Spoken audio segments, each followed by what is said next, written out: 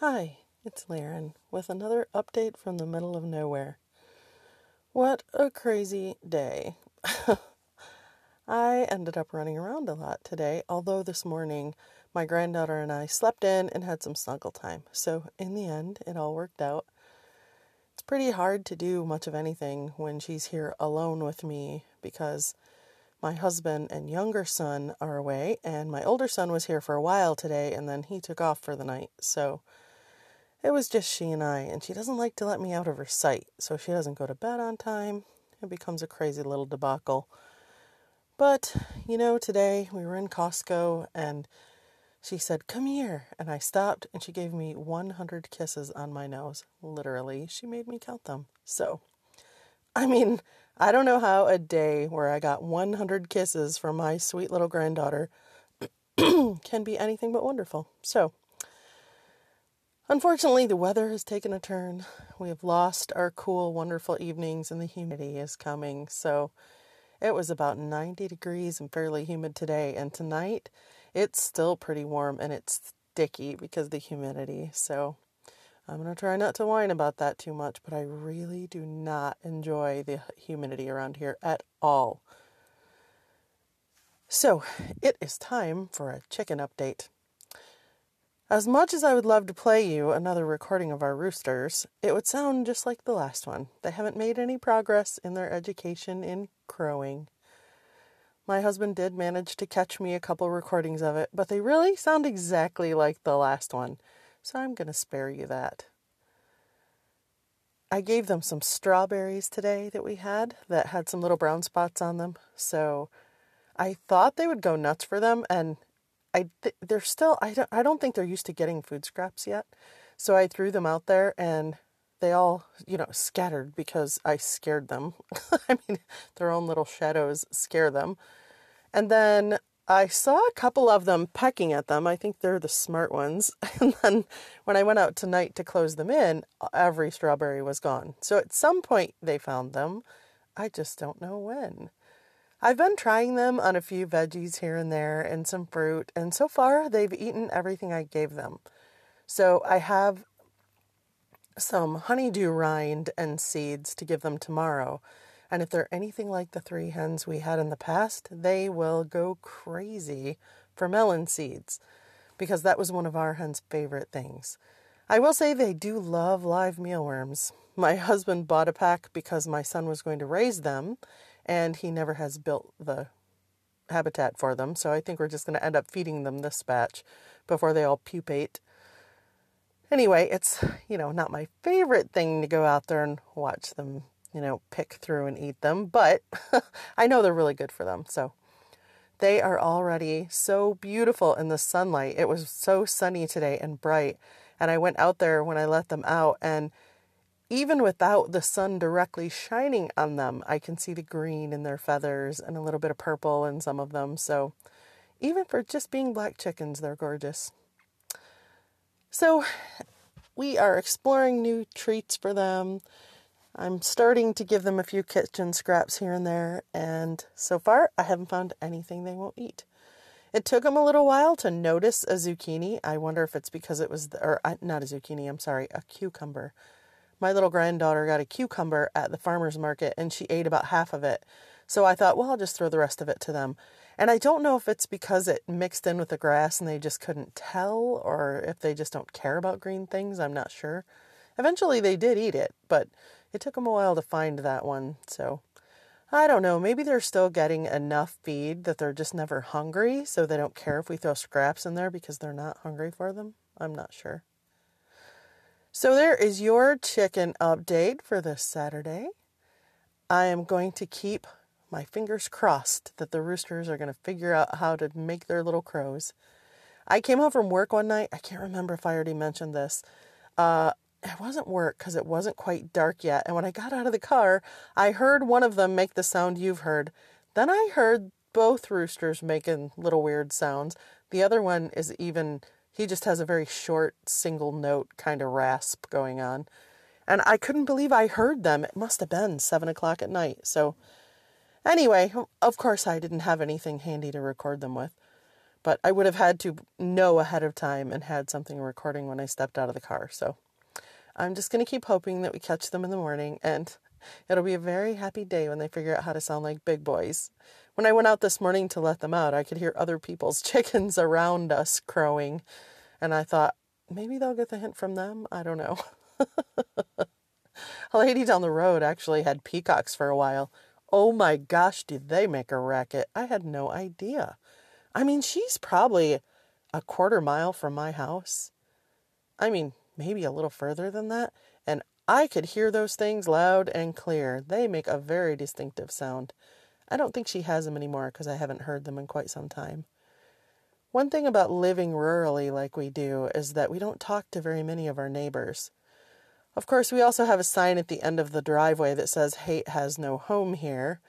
Here in America, I don't know if, there's pictures of it online, but I don't know if any international listeners would know this. But people put up signs like that.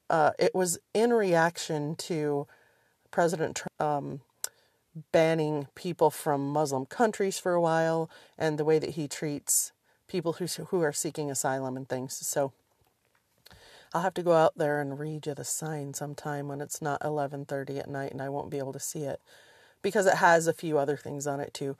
But I am in Central Virginia, where I am surrounded with a lot of people who do not share my political views at all. So that has been an interesting experience. We got a new neighbor right across the street, and I'll pull out to the end of my driveway and go to turn, and she'll be standing at her mailbox. I mean, she is not 20 feet from me, and she will not even look at me. So I don't know. I'm not sure that's the reason why, but she's been friendly to all the other neighbors because some of them still talk to me. So I don't know. I if that sign causes a problem, then it's better that she know that about me ahead of time, right?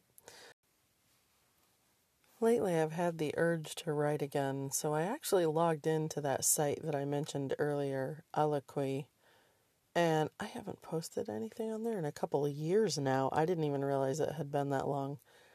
The problem with that site is that there's a forum. I mean, it's really all just a big forum. It's a play-by-post forum. And one of the threads is searching for players. So the interesting thing on that forum is that there are certainly system games too. I mean, people actually do role play on there, but the majority of it is adult content. And a lot of that adult content doesn't happen in like formal role play universes. Some of it does though. So there's a thread looking for things that are outside of a system and what are called one-on-ones, where it's just two people writing together, because there are big group games on there as well. And so I went on today and I read through some of the one-on-ones looking for a writing partner. And I really am such a snob sometimes. I, in the past, have written with people who are younger than me. And I mean, I don't mean 5 years younger. I mean, I've written with people who were barely old enough to be on that site, because you have to prove to them that you're 18 to even be on that site. And I don't know. It's not that I'm really a snob about writing content, but when it comes to any content that is interpersonal and adult in theme, it is off-putting to me to play with younger people who tend to write pretty shallow characters. Now, that is not to say that I've never written with an older guy that does that too, certainly. But I pretty much have a rule that I try to only write with people who are 30 and over, because I've had such better luck with that rule in place. So I found myself today, with my granddaughter here. I didn't have a lot of time to myself. She didn't nap or anything. Sometimes, even though she's 6, she'll still nap when she's at my house, because her sleep schedule at her house is so inconsistent. But since we slept in today, she didn't even nap. So I really didn't have any time to myself, and I don't want to be staring at my computer instead of spending time with her.